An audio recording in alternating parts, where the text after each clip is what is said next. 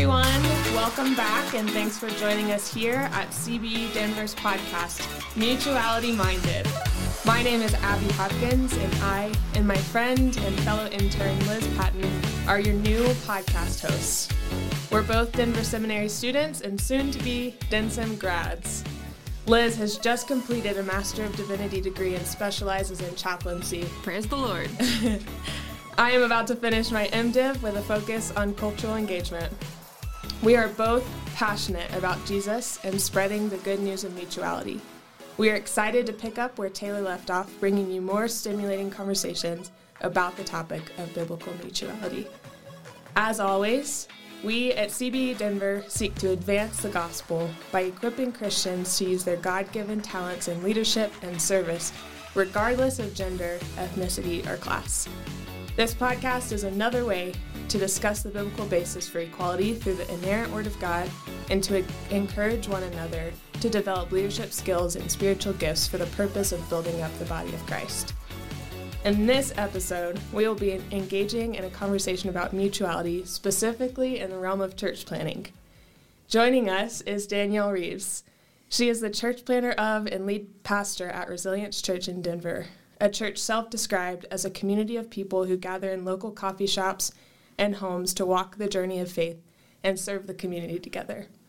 She graduated from Denver Seminary with a Master of Divinity in 2020 and has experience in a variety of ministry roles. Welcome, Danielle. Thanks, Abby. We're so grateful that you can join us. We'll just go ahead and dive right in. Awesome. Sounds great. So just first want to talk kind of about your different ministry experiences and the different roles that you've been able to have. Yeah, absolutely.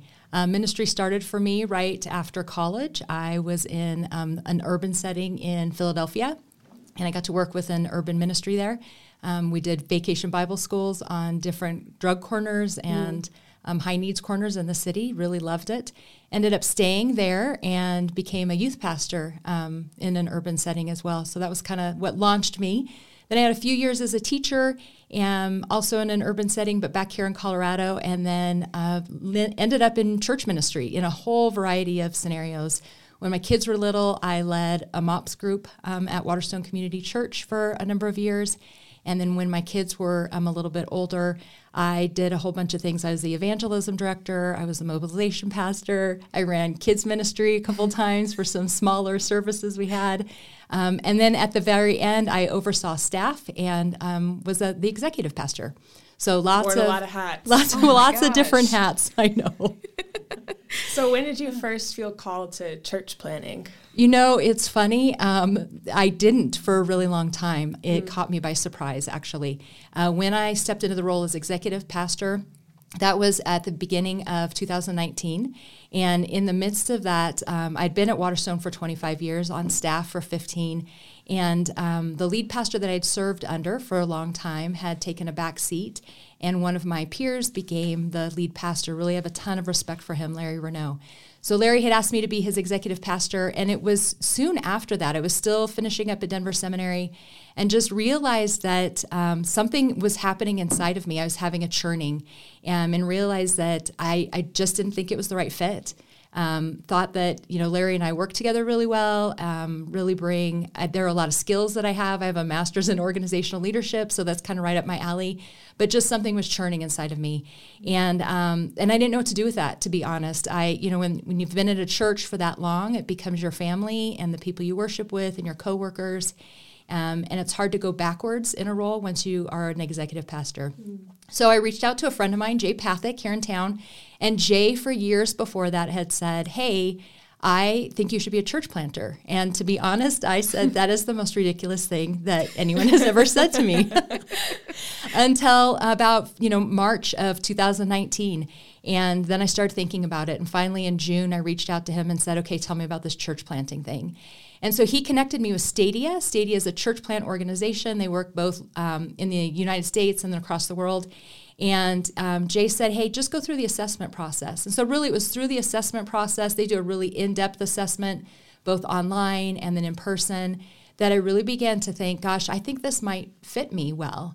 And it was the moment that we were in this in-person assessment. It's super intense. You show up at like noon on a Tuesday, you're there until like noon on a Friday. They don't tell you what you're going to do. They throw you into all these unusual circumstances with people you've never met before, and people are assessing you and giving you feedback. And, I was feeling overwhelmed and emotional about the idea of stepping out of my role at Waterstone. And my husband looked at me, and my husband's a hospital chaplain in Aurora.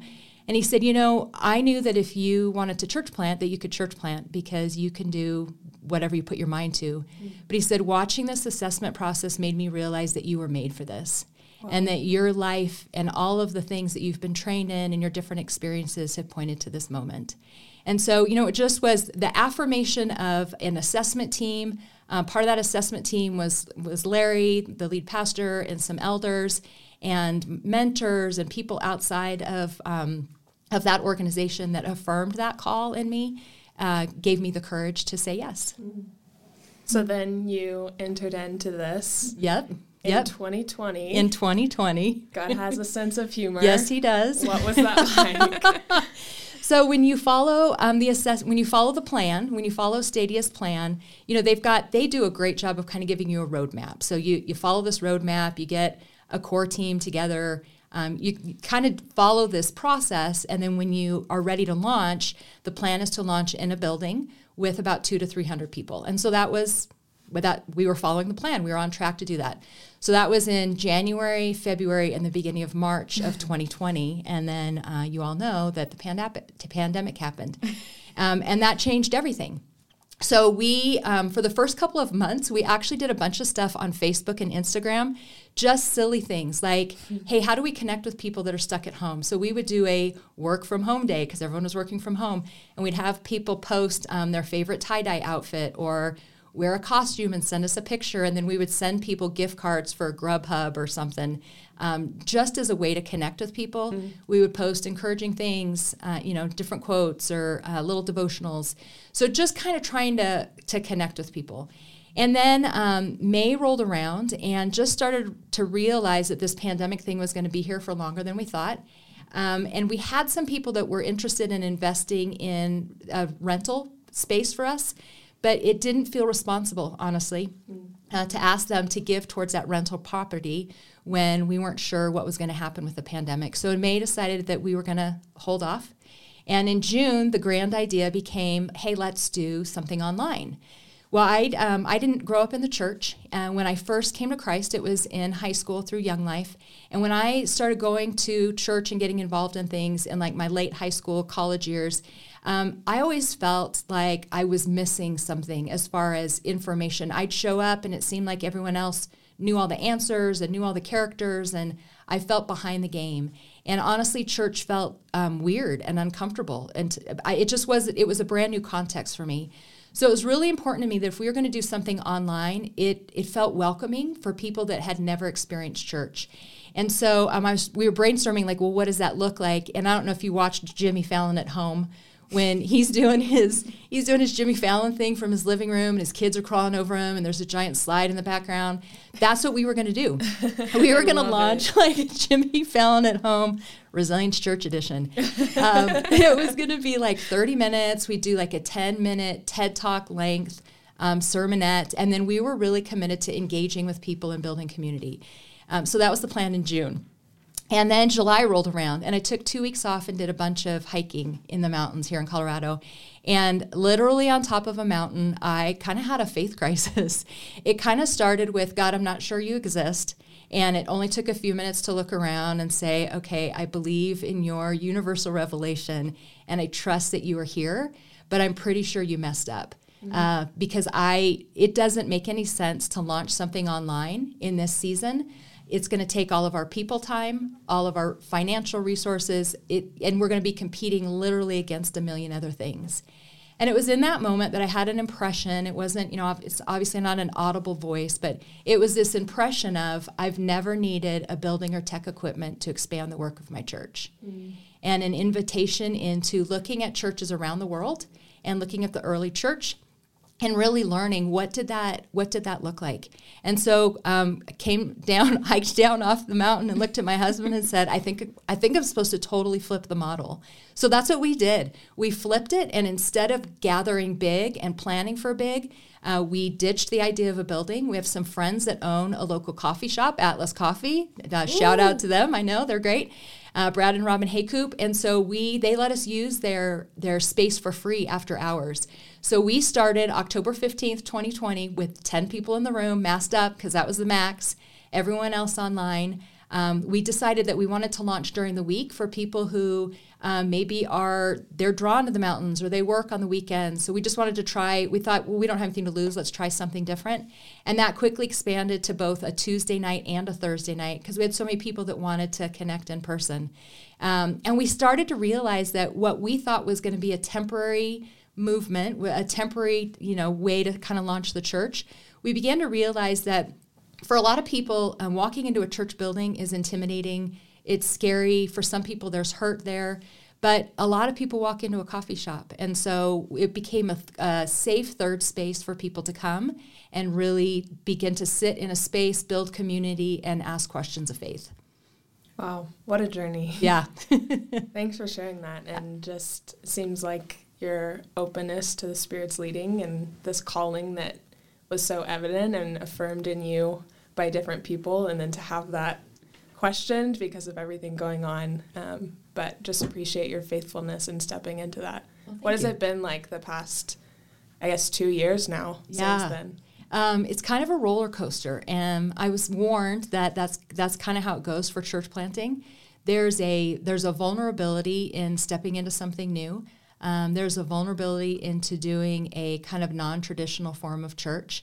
So there's really end up wrestling a lot with kind of those self-doubts. There are days that you feel, I feel a little bit crazy, like, gosh, God, have I misheard? Am I misunderstanding? Did you mess up?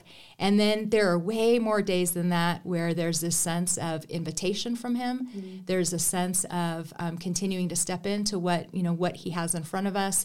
And just watching what's happening has been amazing. I mean, it's Resilience Church is a small community, and that's kind of by design. When we launched it, we launched with the intent, kind of like the early church, where we have one gathering space, and when that gathering space grows and fills, then we add another gathering space led by other leaders. And so as that's, happened, we've got from a 1-year-old up to 75-year-old with people from different cultures and backgrounds and perspectives, people who don't have a faith, people who have a long time faith. And it's been a real gift for me to get to see how God works in the midst of his people. Really have a passion for this idea that Jesus invites everyone to the table. There are no exceptions to who he invites. We get to decide if we accept the invitation. And when you put everybody at the table from different backgrounds and perspectives, it's messy, just like a literal table.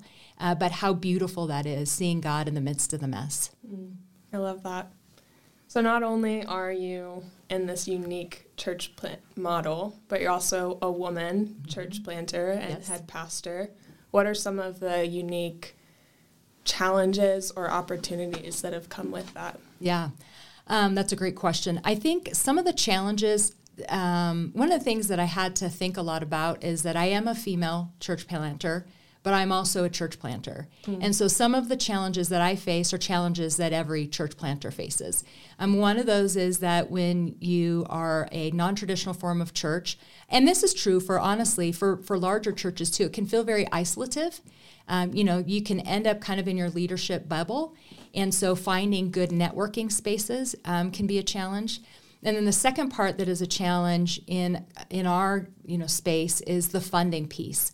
So how do you just brainstorming and thinking through how do you fund a kind of a non-traditional form of church? Now, while I will say those two things are common for all church planters, there's absolutely some additional challenges as a woman. I'm part of an amazing group of women church planters from across the United States, and we talk about these things again and again. One of the things that's a barrier is that for some people, giving to a female church planter, they wrestle with that from a theological standpoint. And so where my brothers who have church planted, they may have access to a lot more resources. That's been a challenge for us. And that's an even bigger challenge for my sisters of color. So we're kind of navigating what are those challenges. You kind of realize that there's a challenge, you face it, and then some others come up. But the two main ones, I would say, are that networking piece and that funding piece. Yeah, definitely. What have you felt have been opportunities for you as a woman? Yep. One of the things that's been really interesting, I think there's been a lot of healing for some people that I didn't realize I would be a representative for. So God's character is described in both male terms and female terms. We don't always talk about those female terms, but if you look across Scripture, God's character has both masculine and feminine aspects to it. And so I think one of the things that I represent are those feminine aspects of who God is. And then there's been healing in that. Just like we need our church father figures, we need our church mother figures. We need both. Mm-hmm. So I think that's been a huge opportunity. And then another opportunity is I think it's really powerful when you see male church planters and female church planters, or male leaders and female church leaders working side by side. I think that really represents the fullness of who Christ is and the fullness of God's intent for humanity. And so there's a real opportunity to step into that as well. Yeah. Can you give any examples where that's been the case for you, where you've been able to experience that kind of partnership? Yeah. So I am I'm a big collaborator. And so I'm part of a lot of different networks, and I get different things out of different networks. So I'm part of one network that's male and female church planters. And so for me, there's real benefit in seeing, gosh, how do my brothers think through this? Or what are they wrestling with? The real gift in that is what I was talking about earlier, that there are challenges for church planters that are universal. And so there's a real, that really fills me up, makes me realize that I'm not crazy, around some of the things that I face. And then there's this additional beauty around, I've got that group of female pastors I was talking about. I just met with them this morning, and they give me something completely different. They provide this space of, today we were sharing joys and laments. What is it, what are we celebrating as women, and what are we lamenting as women? And, being able to do that together, I think in our Western culture, we are so individualistic. We've really been taught that we're supposed to pull ourselves up by our bootstraps on our own.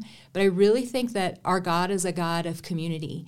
That's represented in the Trinity. And so being able to walk this path with these women has taught me a lot about the fullness of stepping in who God has made me as a woman. But working alongside my brothers has helped me realize that, gosh, we're all in this together. And how do we do this both male and female side by side? So it really fuels me and fills me up in different ways. Definitely. You also mentioned that your husband is in chaplaincy. Yep. What is that like to be a ministry partnership with your husband? Yeah. That's a great question. Our ministry contexts have similarities and differences.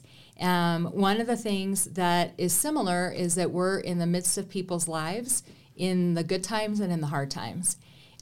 His job, I say, man, I don't know how he does his job. Liz, I know you're going into chaplaincy. Mm-hmm. He's with patients and with family members and with staff during the beautiful and grief-stricken time of death. He works really hard to do self-care because it's easy to get to a place of compassion fatigue. Mm.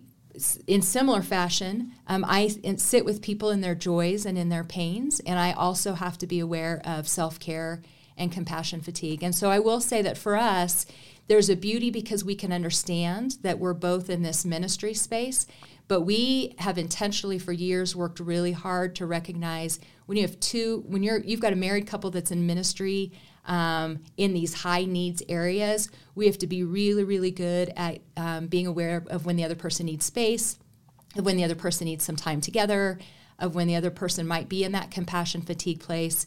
Years ago, we had this conversation around, hey, what if we just assume that the reason that the other person is having a bad day or wrestling or struggling or coming out a little bit sideways is because they're in a place of compassion fatigue? Can we give each other grace in that space? Mm. So we've really worked to put some intentional pieces in place so that we can be good partners in that. Yeah, that's great. What specifically have you learned about yourself in terms of your calling as a woman, your place in the kingdom of God as an active participant, yeah, through your experience in ministry, through your adult life and as well as church planning specifically. Yeah. One of the things I've learned is that I have a lot of head trash that I've accumulated over the years. Yes, lots of head trashes. How do we define head trash? Head trash, the things that float around in our heads that become messages about who God thinks we are that aren't true to who he really says we are. Wow, I need to write that down. I'm going to use that now. Yeah, head trash. Head trash. So for me, the head trash becomes, I'm not enough as a woman.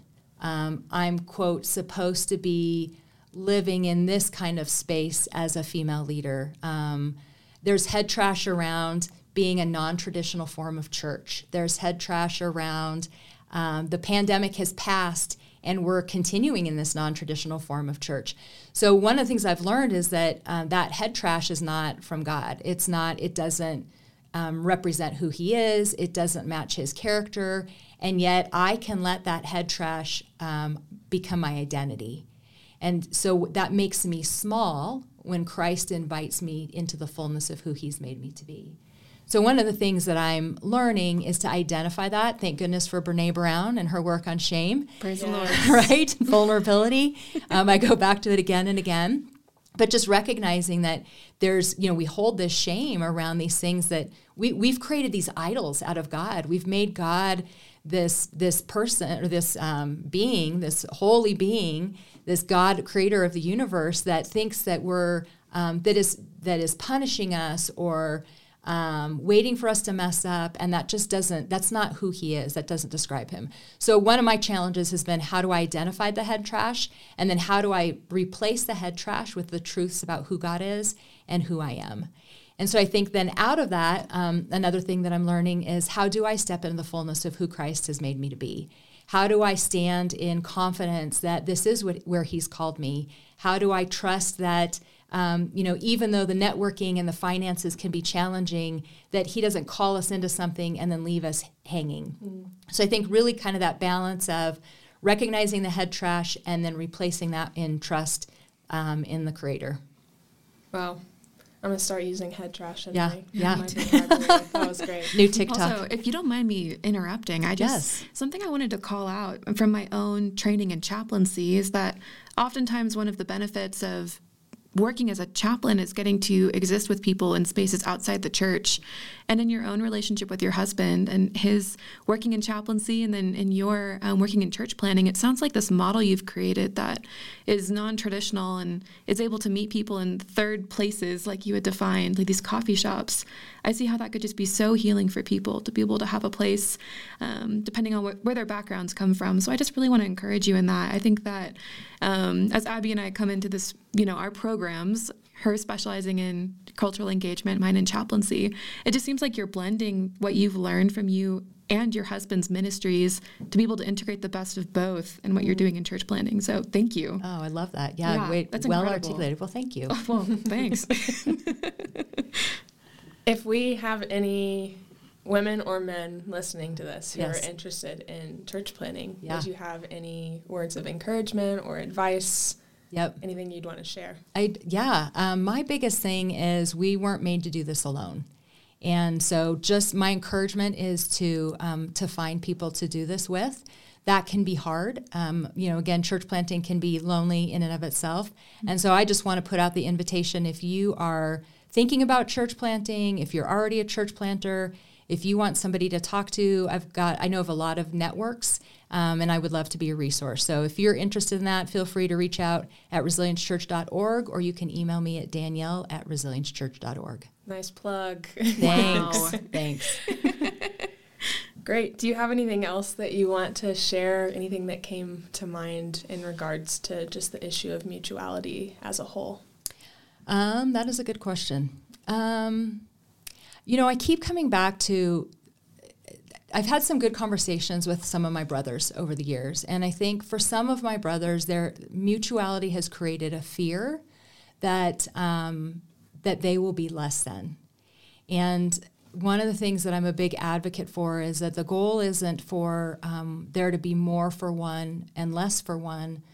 The word mutuality in and of itself is that there's enough for everyone.